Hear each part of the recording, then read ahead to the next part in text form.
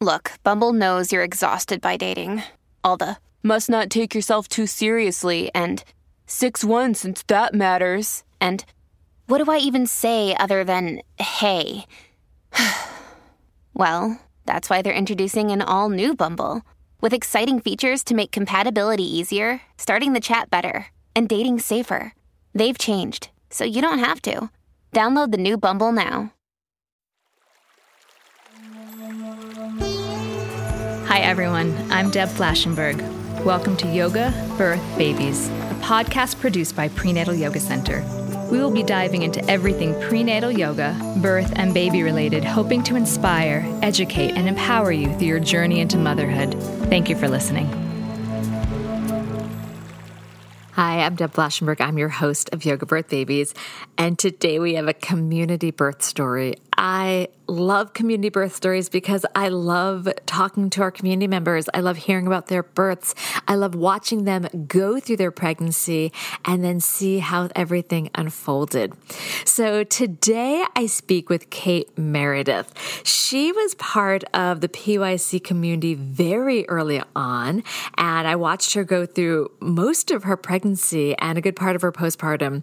And it was just a joy to catch up with her and hear about her pregnancy and her birth. It was really exciting. So let me tell you a little bit about Kate. So Kate Meredith lives in central New Jersey with her husband, Scott, her cat, Evie, I think that's how you pronounce it, and her baby, Alex. And she teaches Spanish in an independent school and loves to swim and practice yoga and bake and travel. And what I love this little fact about Kate, she and her husband are high school sweethearts. And I love that. I don't know too many people that met in high school, continued through, and are now a happy couple. So I'm sure you're going to enjoy this conversation with Kate. She gives so much wonderful information and conversation about preparing herself for getting pregnant. We talk about taking charge of her fertility and charting. She talks about the conscious choices she made about her pregnancy and the obstacles that she had during pregnancy and during her birth. And then, of course, she shares her birth story. So I think you'll love that. Now, before we get to that, I just want to touch base on a few things going on at the studio. We've got some wonderful things starting to unfold. So we've got our online classes continuing because I'm committed to that. And our in-studio classes are starting to fill the schedule a little bit more. So I have some more options for all the folks in New York City. And then we are continuing our online teacher training. People have asked me what we're planning on doing for the winter and the spring. So the September, October, I think has maybe one spot left. So we're doing online for November, December. And then I'm not sure about the winter. We're supposed to be traveling for that one, but I have to see how things are unfolding. We might swing that back online. And then hopefully, fingers crossed, we are back in the studio for the spring. I guess we have to see how everything unfolds with all the variant information and the vaccinations and kids getting vaccinated. So keep an eye on our website for those that are interested in that. I also wanted to thank a deep, heartfelt thanks to those who have gone on and left a rating and review for Yoga Birth Babies. It helps people find us. It means a lot to me that you do that. I know everyone is busy, and I know taking even a few minutes out of your day to do that can just be another to do. So thank you for those that have done that. I appreciate your time and effort. And then I request, if you have the moment, if you have the time and effort, please leave a rating and review for others to see, and hopefully they'll also enjoy everything that this podcast has to offer. And then my last thing is I just want to announce that we are starting to partner with this amazing company called Boober. I love the name. I will keep laughing and giggling every time I say it. Boober.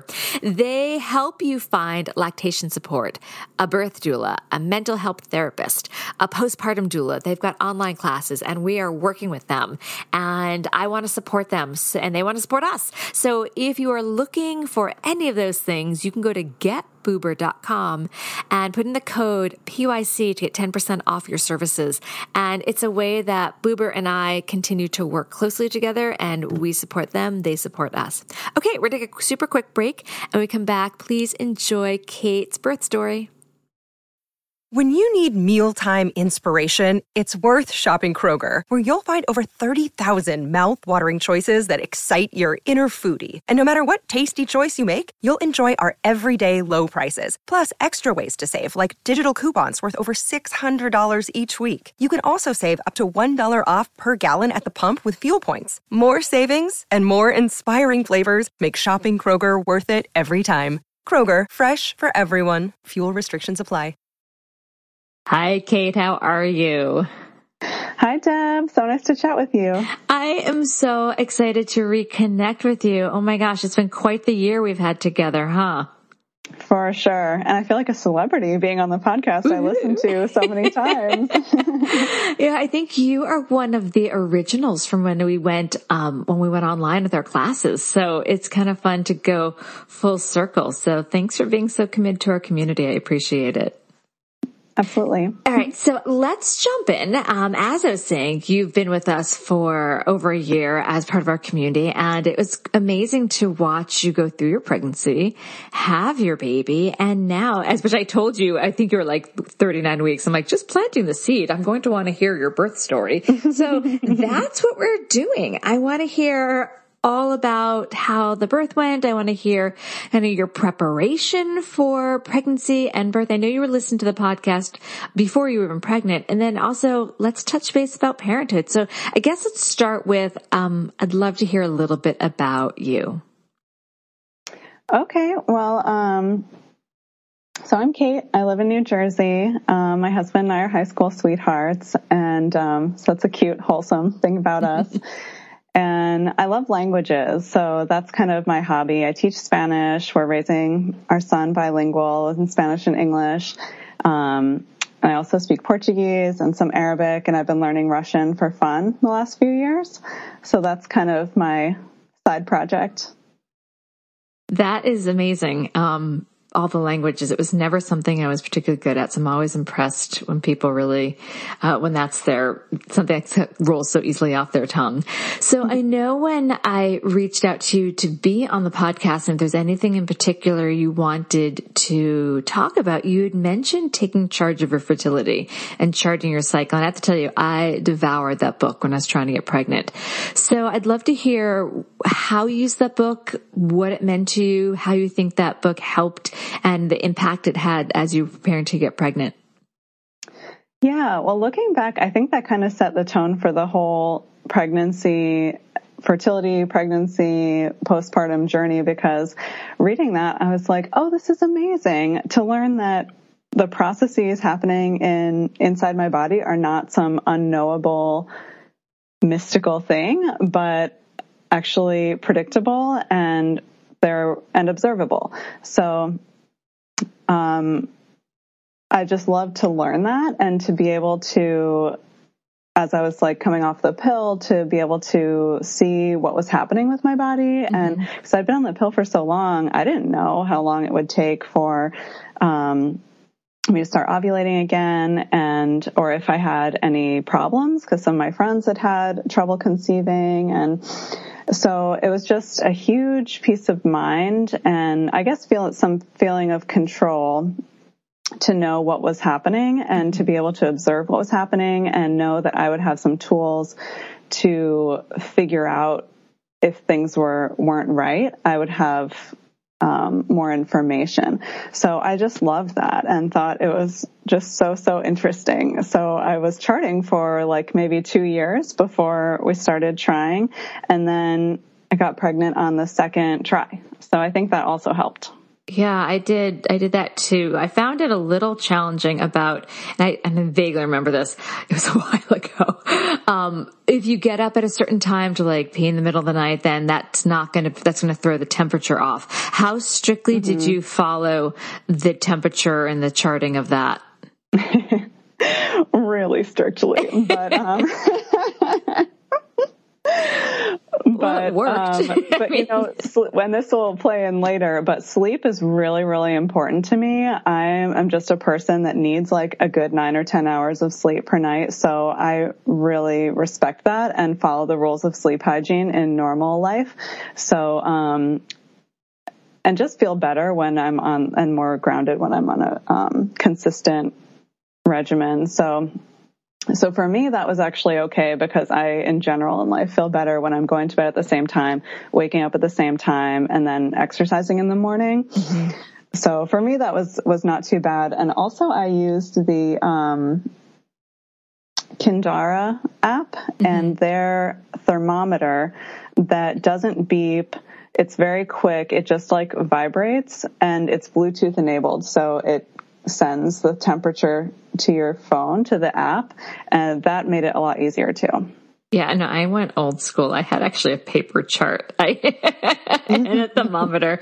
I'm very curious as we unfold your story to hear how sleep is postpartum and if you're getting your 9 or 10 hours. So we can put that on pause for a moment, but I'm curious to touch base on that later. So what were some of the conscious choices you made during your pregnancy and preparing for your birth?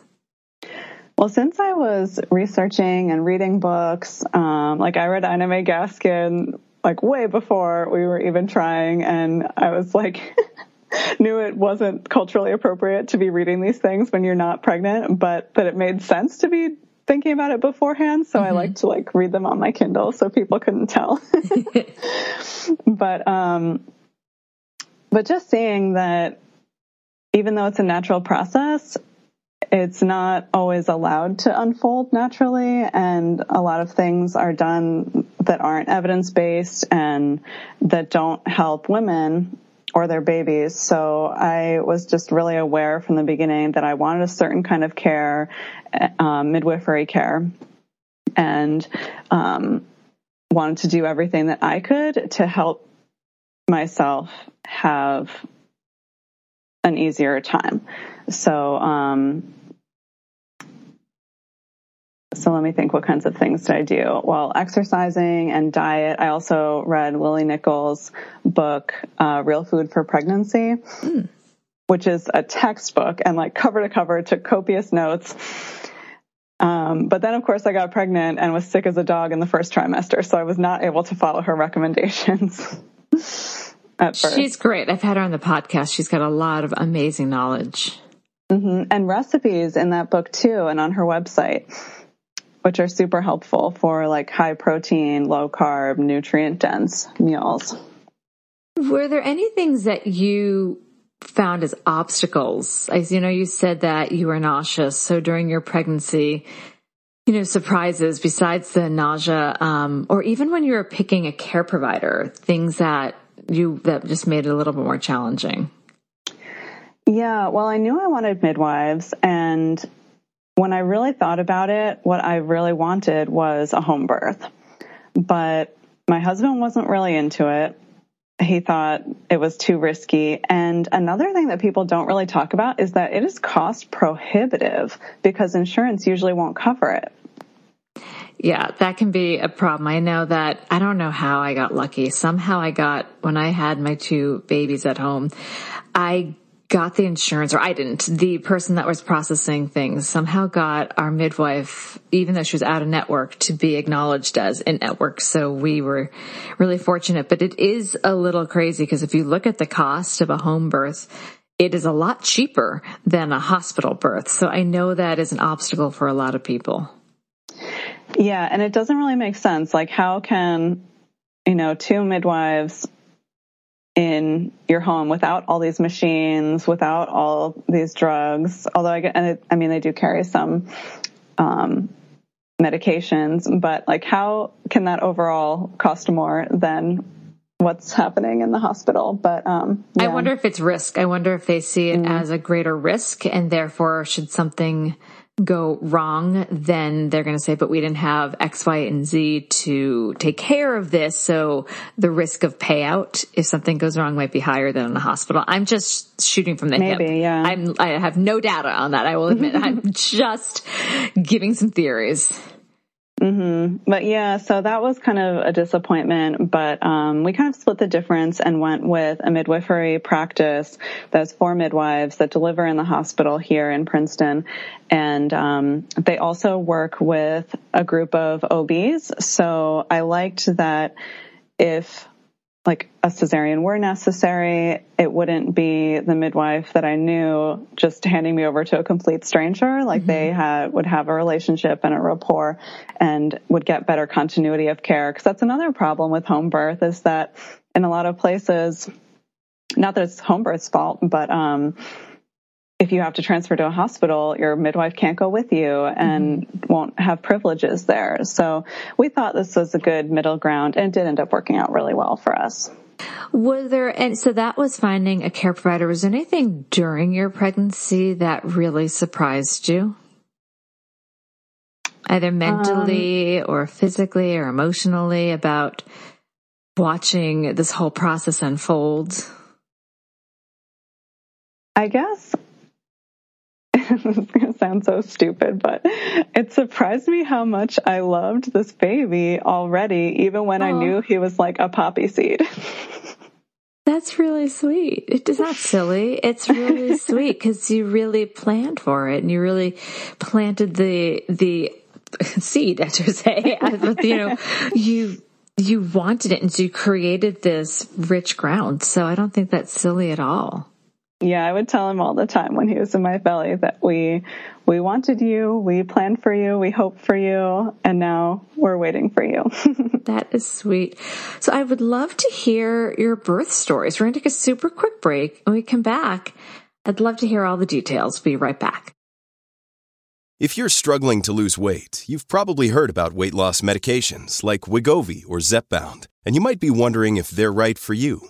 Meet PlushCare, a leading telehealth provider with doctors who are there for you day and night to partner with you in your weight loss journey. If you qualify, they can safely prescribe you medication from the comfort of your own home. To get started, visit plushcare.com/weight-loss. That's plushcare.com/weight-loss. plushcare.com/weight-loss. With Lucky Land Slots, you can get lucky just about anywhere. Dearly beloved, we are gathered here today to... Has anyone seen the bride and groom? Sorry, we're here. We were getting lucky in the limo and we lost track of time. No, Lucky Land Casino, with cash prizes that add up quicker than a guest registry. In that case, I pronounce you lucky. Play for free at LuckyLandSlots.com. Daily bonuses are waiting. No purchase necessary. Void where prohibited by law. 18+. Terms and conditions apply. See website for details. Okay, we are back. So let's hear how it unfolded. You were in class one day and then you weren't. So let's so just take it away. Okay, well, I was in class, got to enjoy way more classes than I thought I would as I got through like week 38, 39, 40, 41. And the midwives were very calm about it because everything was looking good. They were checking me. They're like, most first-time mamas go into labor in the 41st week. So, we'll keep monitoring you, but I wouldn't worry. And in that 41st week, I was doing all the things that have any evidence of natural induction, because I did want to avoid the hospital induction if possible. So, oh my gosh, I'd been eating 80 grams of dates every day, and I measured them. Of course you did. Every day from week 36. I was doing the evening primrose oil. I was in yoga. I was walking. I was seeing the chiropractor. I had acupuncture for induction 3 times. We had sex. I had my membranes stripped. Everything. And still nothing. And when I was in Caprice's Saturday class at 41 weeks and 3 days. So I was the last person to say, because she was like kind of going around by when, how far away people were from their due dates. So, and that day I went to the very last resort that I had, which was the castor oil. Oh. No, I've done that with a couple clients. So I say that with a lot of knowledge. So you know what that means. I do. Did they say your cervix was soft and ready for that? Yeah, because at my 41 week exactly appointment, I asked her to strip my membranes, but the cervix wasn't open enough to be able to do that. But then 2 days later it was. So So she did that, and she's like, okay, I really stripped them good. But I still didn't go into labor. So we talked about the castor oil smoothie. I bought all the ingredients, and I said, okay, so that was a Friday that she stripped my membranes, 41 weeks and 2 days. I said, so like Sunday morning, should I do this? Because if I didn't go into labor, I was going to be induced in the hospital on starting Tuesday night. So they could start with the prostaglandins and whatnot one day before I would be 42 weeks. And she said, no, you really should do it at night because most women go into labor naturally at night. Something about the oxytocin's at the highest peak. Yeah. And, like evolutionarily, when we're in the caves, I guess we would be less vulnerable to predators. So I did Saturday night. I made the smoothie and drank it, and it was disgusting. And they said now 2 hours later or 3 hours later, I forget, or 4 maybe, there was some kind of recipe and plan, make another one and drink it again, no matter what's happening. Okay, why don't you tell the community that's listening the theory behind castor oil, why your midwives sent you home with the recipe and what it's supposed to do? Yeah, so Evidence-Based Birth did a whole series on natural induction methods and evaluating the evidence behind them. And so I did all the things that they found had some evidence of efficacy. And with castor oil, it really aggravates your stomach and your bowels, and kind of by proximity can like irritate the uterus and get that to start contracting. But also I think in lab studies, the castor oil, when put directly on uterine tissue, did have an effect on it of creating contractions. So you can start your labor that way. However, you do begin with like 8 hours of diarrhea. And impossible dehydration. Yeah. And it can cause meconium staining of the water. All right. So you pulled out all the stops and then you went there. I had to literally, I think out of my 10 years as a doula, granted, I only did a little over 100 births. I only took about 10 to 12 a year. I think I had 2 or 3 students or clients use the castor oil. And then I actually did the castor oil not for birth, but for this cleanse, this Ayurvedic cleanse. So I've seen it and I have felt it, and it can be strong. It can be like moving things right along. So what happened with your smoothies, your castor oil smoothies? Yeah, our doula said the same thing. She's like, not a lot of mamas will do this, so I applaud your commitment. I said, oh yeah, if I'm getting medically induced, it will be because nothing else worked. Everything else failed and it had to happen. So I did that at like 6 p.m. and then again at 10 p.m. And the second one, I could only drink half of it because I was gagging so much. And so the diarrhea set in, was dealing with that all night, but around like 1 a.m, it started feeling like the cramping was like regular, and I was like, game on. And I was so happy, and I was just like guzzling water this whole time. And so I think around 3, I'd been timing the contractions and felt like there was some regularity. And so I called our doula, who, poor thing, she had been on standby since, like week 38. And she was like, okay, it sounds like it's moving along. I'm going to come over. So I think she came at like 3:30, and I woke my husband up. And so I was laboring at home, and I was so happy. It was hard, but I was just delighted because this is exactly what I wanted. I wanted to labor at home. I imagined it starting at night and with the 2 of them here. And I'd made an oxytocin playlist of like all these songs because we've been together a long time, my husband and I, and all these songs he's put on like mixtapes for me over the years. So I was just listening to that and in different positions. And I just kept crying because I was so happy. Like, this is exactly what I wanted. I feel so supported. That was so great. Beautiful. All and, right. So I am glad that I did the castor oil, even though it was hard. So keep going. So how did things continue to unfold? Well, our plan, like I had told you in class, was to stay home until transition because this is COVID times. I didn't really want to be in the hospital anyway. And the midwives agreed since there was no history of precipitous birth in my family. In fact, my mom, poor thing, labored for like 3 days before she had me. Oh. Yeah. So they're like, okay, you're unlikely to have this baby on the side of the road. Like, and with your doula there, she should be able to help you figure out when is a good time to go to the hospital. So waiting as long as possible sounds good. And statistically, that increases your chance of a vaginal birth.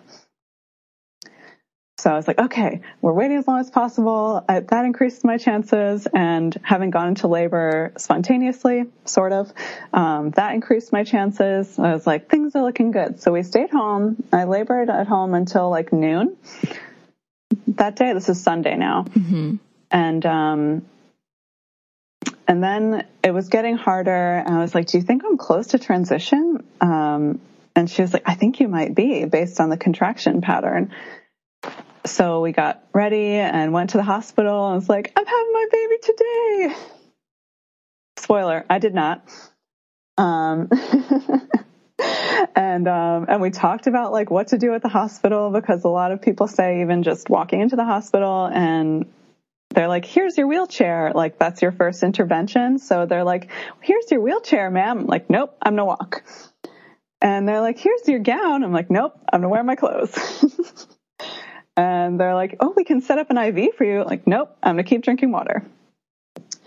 So I was really doing it how I wanted to. And we had great nurses. They were super sweet and accommodating. And I really liked the midwife on call. So I was laboring. And at this point, honestly, I don't even remember it that well because I was kind of delirious. I hadn't slept since Friday night. This is now like Sunday afternoon. So I kind of remember being on the yoga ball and in the shower, and I was using the TENS machine and using the breast pump. Oh yeah, I used the breast pump the week before also for natural induction. You really did pull everything out. Okay. Yeah. And I was coping really well. I was using the nitrous oxide too, but I was coping well until I wasn't.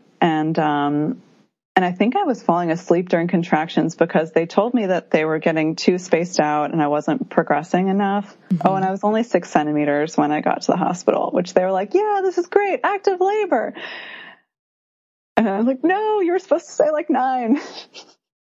Hey, 6 is still really good considering it started, around 1 a.m.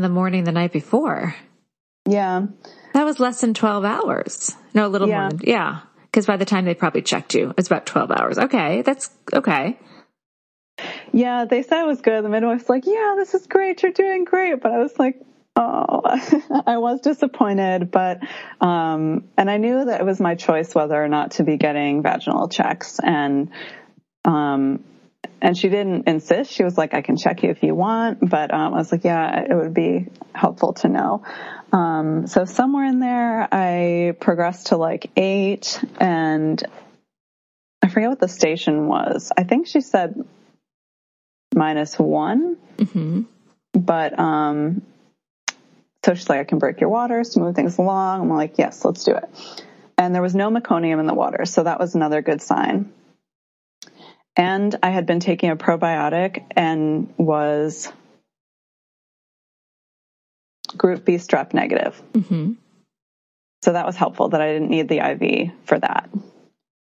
So I was just laboring, and yeah, then it felt like he got stuck because my memory was just no longer the rise and the peak and the fall, but just like plateau of constant, really painful contractions. And like I was starting to say, they were telling me that they were too far apart. This has gone on a long time, but wasn't aware of that. I just felt like, what do you mean? It's constant, painful contraction. So I think I was falling asleep in between. So at that point, the midwife said, you need Pitocin. And I was really disappointed because I didn't want Pitocin. I didn't want to have to be in the bed. I knew it would make things a lot more painful.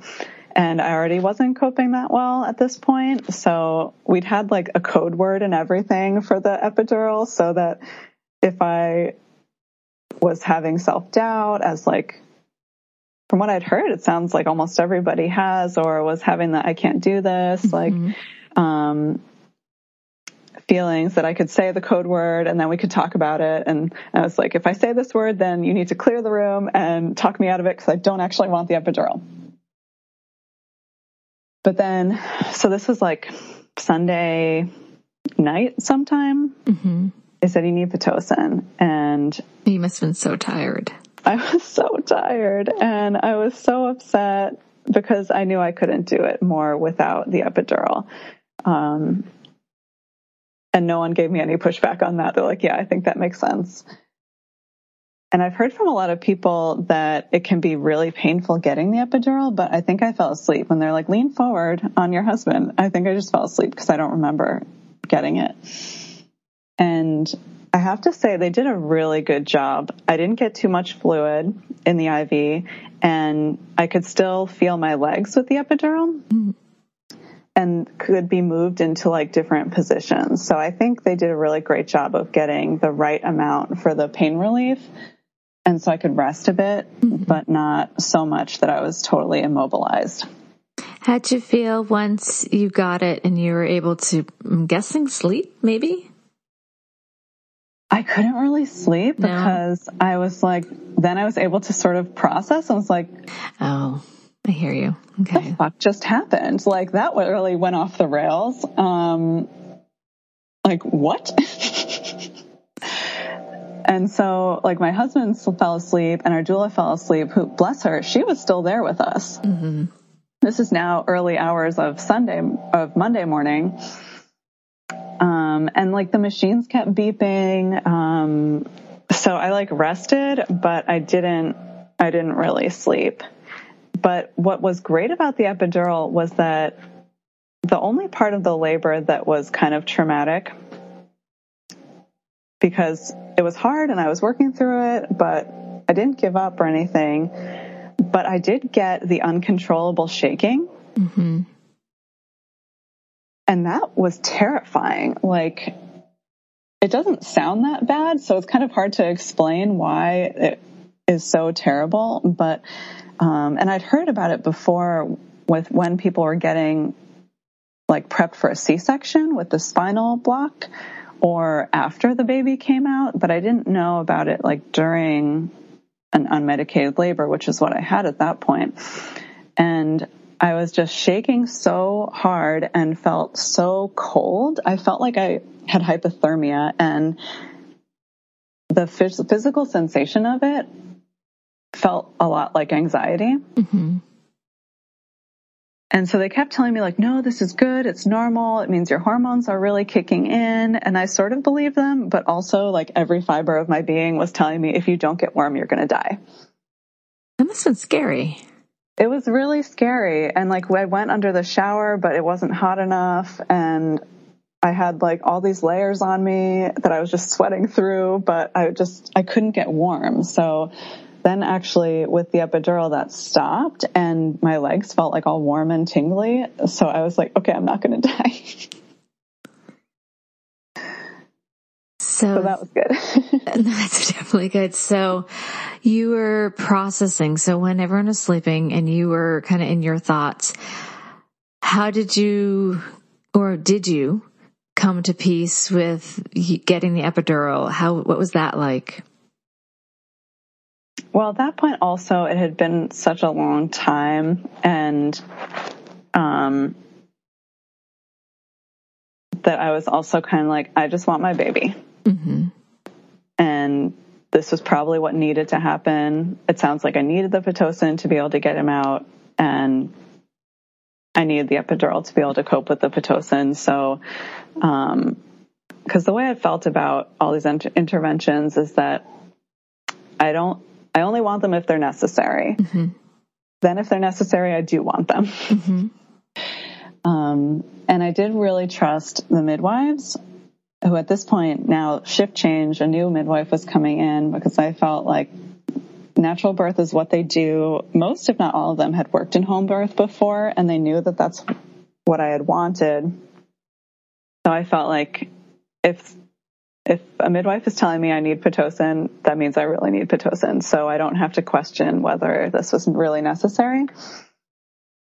So that helped too, that I didn't have to feel like, do I really need this? Because also I was in no place to be having an argument, you know? Right. It's so good. That's some of the homework you did before. You don't have to question because you had trust that if they're recommending this, you've created that relationship that you're like, if they're telling me this, then I believe you. I need this. Mm-hmm. And we shouldn't, as birthing people, be in that front cortex of our brain during labor and having that conversation. So it's good that the fact that you had that trust just allows the oxytocin to keep moving and that trust to keep building without disturbing. So I'm glad you had that. Yeah, they were great. And I like that it was a small practice of just 4 of them, because there was one that I saw the most just because I really liked her energy and bedside manner, but I'd met all of them and had somewhat of a rapport. So that was helpful, because of course the one that I had seen the most was not on duty in the time when I was in the hospital. So here you were laboring, you got your epidural, you were, I'm guessing, a little more comfortable, at least able to rest. Yeah. Yeah. So then, I think it was at 8 a.m, the new midwife came in and she checked me and she said, okay, like this has gone on almost too long. You're still only 8 centimeters. And he is still 2 stations away from being born. So you have 2 hours to move him down, or maybe just 1 hour. I think it might have just been 1 hour to dilate 2 more centimeters and move him down 2 stations. Otherwise, it's a C-section. Yikes. Okay, good luck. What was your mind at that point when you heard that? I was just kind of like, again, natural birth is what they do. So I just want my baby. If that's what has to happen, then I'll be okay with it. Cause I'll also know that I have tried everything under the sun and given it my absolute best. Right. But that's when having a doula made all the difference, because she was like, challenge accepted. And put me in all these different positions. And she had brought all these books with her. She's so amazing. And was checking different things. And she's like, okay, I have a few positions that are really effective at moving babies down, but actually I don't get to use them that often because if you don't have an epidural, they're too excruciating. Oh goodness. Okay. For the mama. So it was like, and I'd been doing spinning babies moves like the whole 3rd trimester for positioning. And yeah, there was sort of a mystery. What was the position of this baby? Because the way he was getting seemed to be stuck. People kept asking, like nurses and the midwives, oh, he's probably posterior. So you're having back labor? And I was like, no, not at all. So we couldn't really figure out what the deal was. I wonder if it's asynclitic with the spine was forward, but the ear was towards the shoulder. So the head's not pressing, like the side of the head is pushing the cervix as opposed to the small part in the back. Yes. Afterwards, they all conferred with each other and that was the consensus. That's exactly what happened. I know my labor patterns. Yeah. So they just shimmy him around. And some of them did hurt, even though I had the epidural, and I could just feel this building pressure. But you know what? When the midwife came back and checked me, she's like, okay, you're fully dilated. He's ready to come. So you push now. Oh, I'm so happy. I'm like, right now. Okay. And the room like filled up with 100 people. And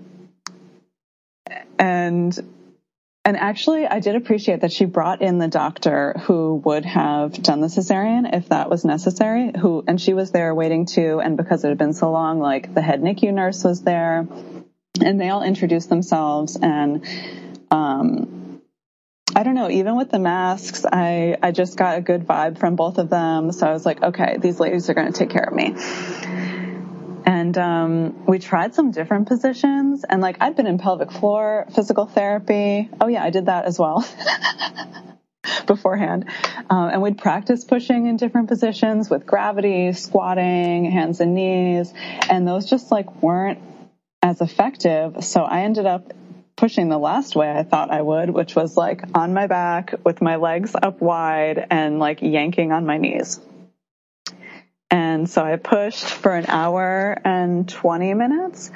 And I was really worried about tearing, because who wants that? So we had like olive oil, and so the midwife was like applying the olive oil as his head was starting to come out. They put a mirror so I could see, and that was weird. But it did help actually to be able to see the progress. And she was like stretching me a little bit too. And I was like, but she was like, look at this pelvis. You have so much room. This is a great pelvis. And since she had been so like blunt, I was like, if this bad bitch is telling me that I've got room, I've got room. Get that baby out. And so I was pushing and pushing, and but actually I had no concept of the time. Like they told me it was an hour and 20 minutes, but if they had said it was 3 hours, I would have believed it. If they'd said it was 30 minutes, I would have also believed it. Because I was so delirious. This is like noon on Monday now. So I hadn't slept since Friday night and had been in labor since like late Saturday night, early Sunday morning. But he came out and he was so beautiful, and he was almost 2 weeks late. So he already looked like a full baby, not just like a little potato. And, he was a little bit limp when he came out, so they put him on my chest, but then she went to cut the cord, and I was like, no, we want delayed cord clamping, but she's like, nope, this baby needs resuscitation. And actually the gold standard is for babies to be resuscitated on the mom's chest with the cord intact, but and I talked about that with the midwives. They're like, yeah, we agree. That's the evidence-based standard, but the hospital just isn't there yet. So they had to cut the cord right away and move him to the warming basket, and everyone was working on him there. But I had a big fear of him being taken away from me. I don't really know why, but I was like, this baby's not leaving my arms or my sight. Like, let's all be clear on that. And luckily that basket, where with all the tools and everything, is like right by the head of the bed. So he was still right there. We could see him. And I talked about it with my husband after, and neither of us were that scared, even though it seems like it would be really scary that he was kind of limp and didn't cry right away. But we weren't. Like, everyone just seemed really competent, and I knew that sometimes happens and it's okay. They just like need a minute to adjust to this crazy thing that just happened. And he came around pretty quickly. They did some suctioning, gave him a little oxygen, and then he was just screaming, and they're like, whoa, look how big, it's so long. And then he went right on my chest, and it was just amazing. And we were crying, and I think my husband was like really impressed with what I just did. Oh, Kate, that is beautiful. That is really beautiful. And you trusted the process. I know it wasn't, and we talk about this in class so much that it rarely unfolds how we envision it. But part of the pregnancy and birth and parenting is knowing that we can't control everything, but we can work with what's in front of us.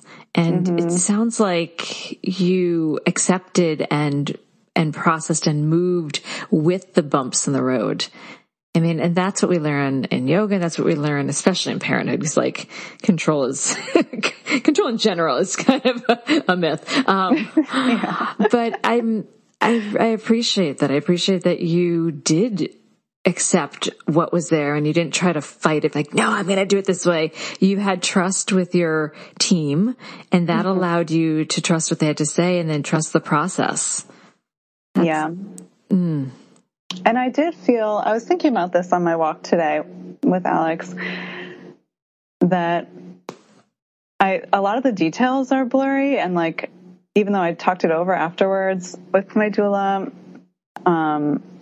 there's a lot I'm not sure about, but I remember exactly how I felt at all these different stages. So I really get what people say about being cared for matters, and being supported, and knowing that like your life is in these people's hands, but they care about you and are going to do their absolute best to make sure it all turns out well.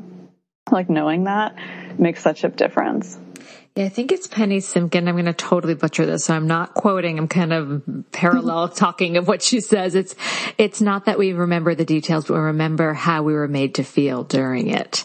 And that's and you can feel supported and heard and seen and respected. Or on the other side, sometimes people are not heard and supported and seen. I'm glad, though, that you were. So, because I know it wasn't exactly how you'd envisioned, but you were supported. That's amazing. Talk to me about the recovery from birth, because it was a long birth. Yes. Yeah. And I know you can relate to that. I too had a long birth, and I had a lot of recovery. So I say this with the utmost support for you. How are you on the other side? It's been several months. It was really hard at first because, so starting parenthood and constant nursing when you've been awake for 3 days is really hard. And, I haven't heard people talk about this, but I think it played a factor. I wonder if in the future evidence will come up about this. I got the maximum dose of Pitocin in the end, and I had just every muscle in my body was so stiff. So not just the pelvic floor, but like everything, my arms, my shoulders, my neck, it was all so painful. And I did have a small tear, a 2nd degree tear, but not that bad. So I was happy about that. But trying to nurse around the clock, and my little baby has a pretty severe posterior tongue tie. Mm-hmm.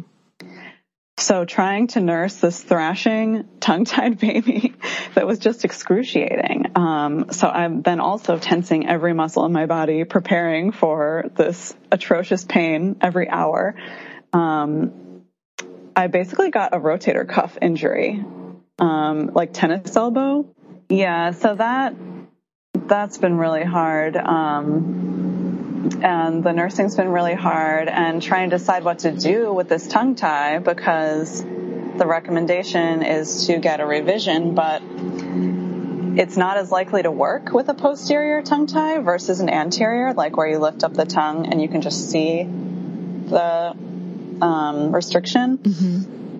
So, and it's very invasive, and you have to do these exercises where you poke your finger in the wound multiple times a day so it doesn't grow back that way. So we just couldn't do that. So I nursed through the pain, and we supplemented, and because he wasn't gaining weight well, it was like a whole traumatic thing, leading to a complete breakdown on day 5 or so at the lactation consultant. And another reason that I wanted a home birth was for the postpartum care of having the midwife come to the house after, because it seemed crazy to have to be able to go out with the baby. Mm-hmm. And that was really, really hard, trying to go out those days afterwards.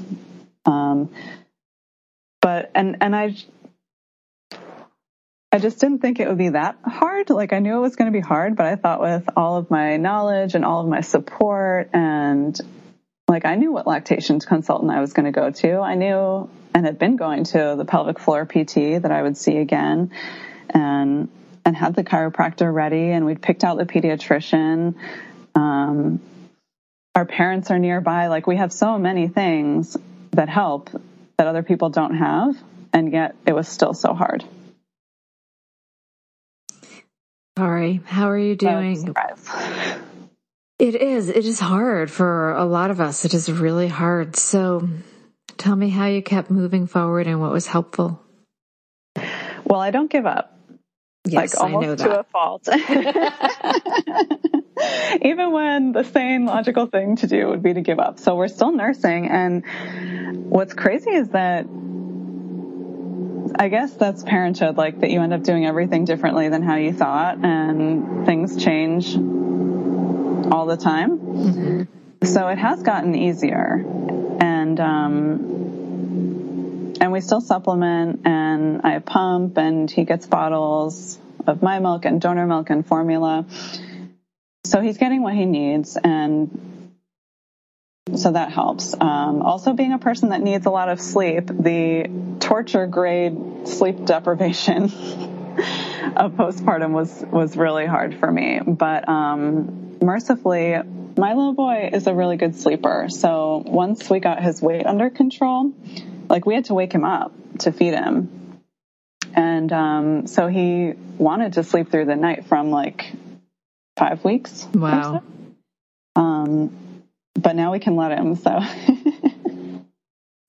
so that's really, really helpful. And actually supplementing, I feel lucky that my baby is able to move well between the breast and the bottle, because supplementing really helps, because my husband takes the night shift and we'll give him like his last 2 bottles, whereas I can pump and go to sleep and live to fight another day. And then I just nurse him in the morning. Mm-hmm.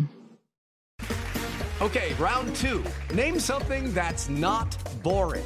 A laundry? Ooh, a book club. Computer solitaire, huh? Ah, oh, sorry, we were looking for Chumba Casino. That's right, ChumbaCasino.com has over 100 casino-style games. Join today and play for free for your chance to redeem some serious prizes. ChumbaCasino.com. No purchase necessary. Void where prohibited by law. 18+. Terms and conditions apply. See website for details. You've really, really been through a path, and I appreciate you sharing that. Okay, when we come back, if you have one tip or piece of advice you'd like to offer new and expectant parents, we'll be right back.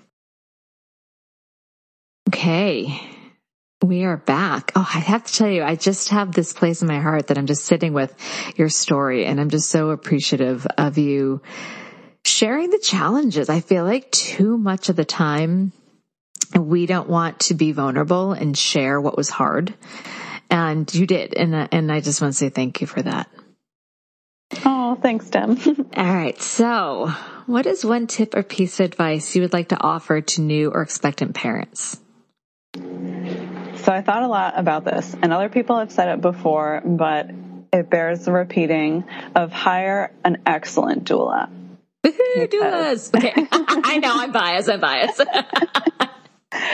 I mean, the evidence is clear that doulas improve birth outcomes, even though they're a non-medical person. And she made all the difference for us. And I would say hire a great doula early in your pregnancy, because we talked all the time. Mm-hmm. And everything I read about, like, birth balls or peanut balls, like, that's a great thing to use in labor. But then I would get overwhelmed because there are different sizes and you use them differently in different poses depending where you are in the labor. I would be like, peanut balls? And she's like, don't worry, I've got it. I know how to use it. I'll bring it. So she was just an amazing support through my whole pregnancy. And then in the labor, she made all the difference. Like, I have no doubt that it would have been, on top of those several days of labor, a cesarean recovery, if not for her. So hire an excellent, amazing doula. And if you're in the central New Jersey area, that person is Claudia Paris. Okay, we'll make sure I have her contact information in the show notes. I know you also wanted to talk about the Birth Justice Fund. Can you tell me about that? Yeah, so my son was born the beginning of December, and then before you know it, it's the holidays, and we like to give a donation gift to our family.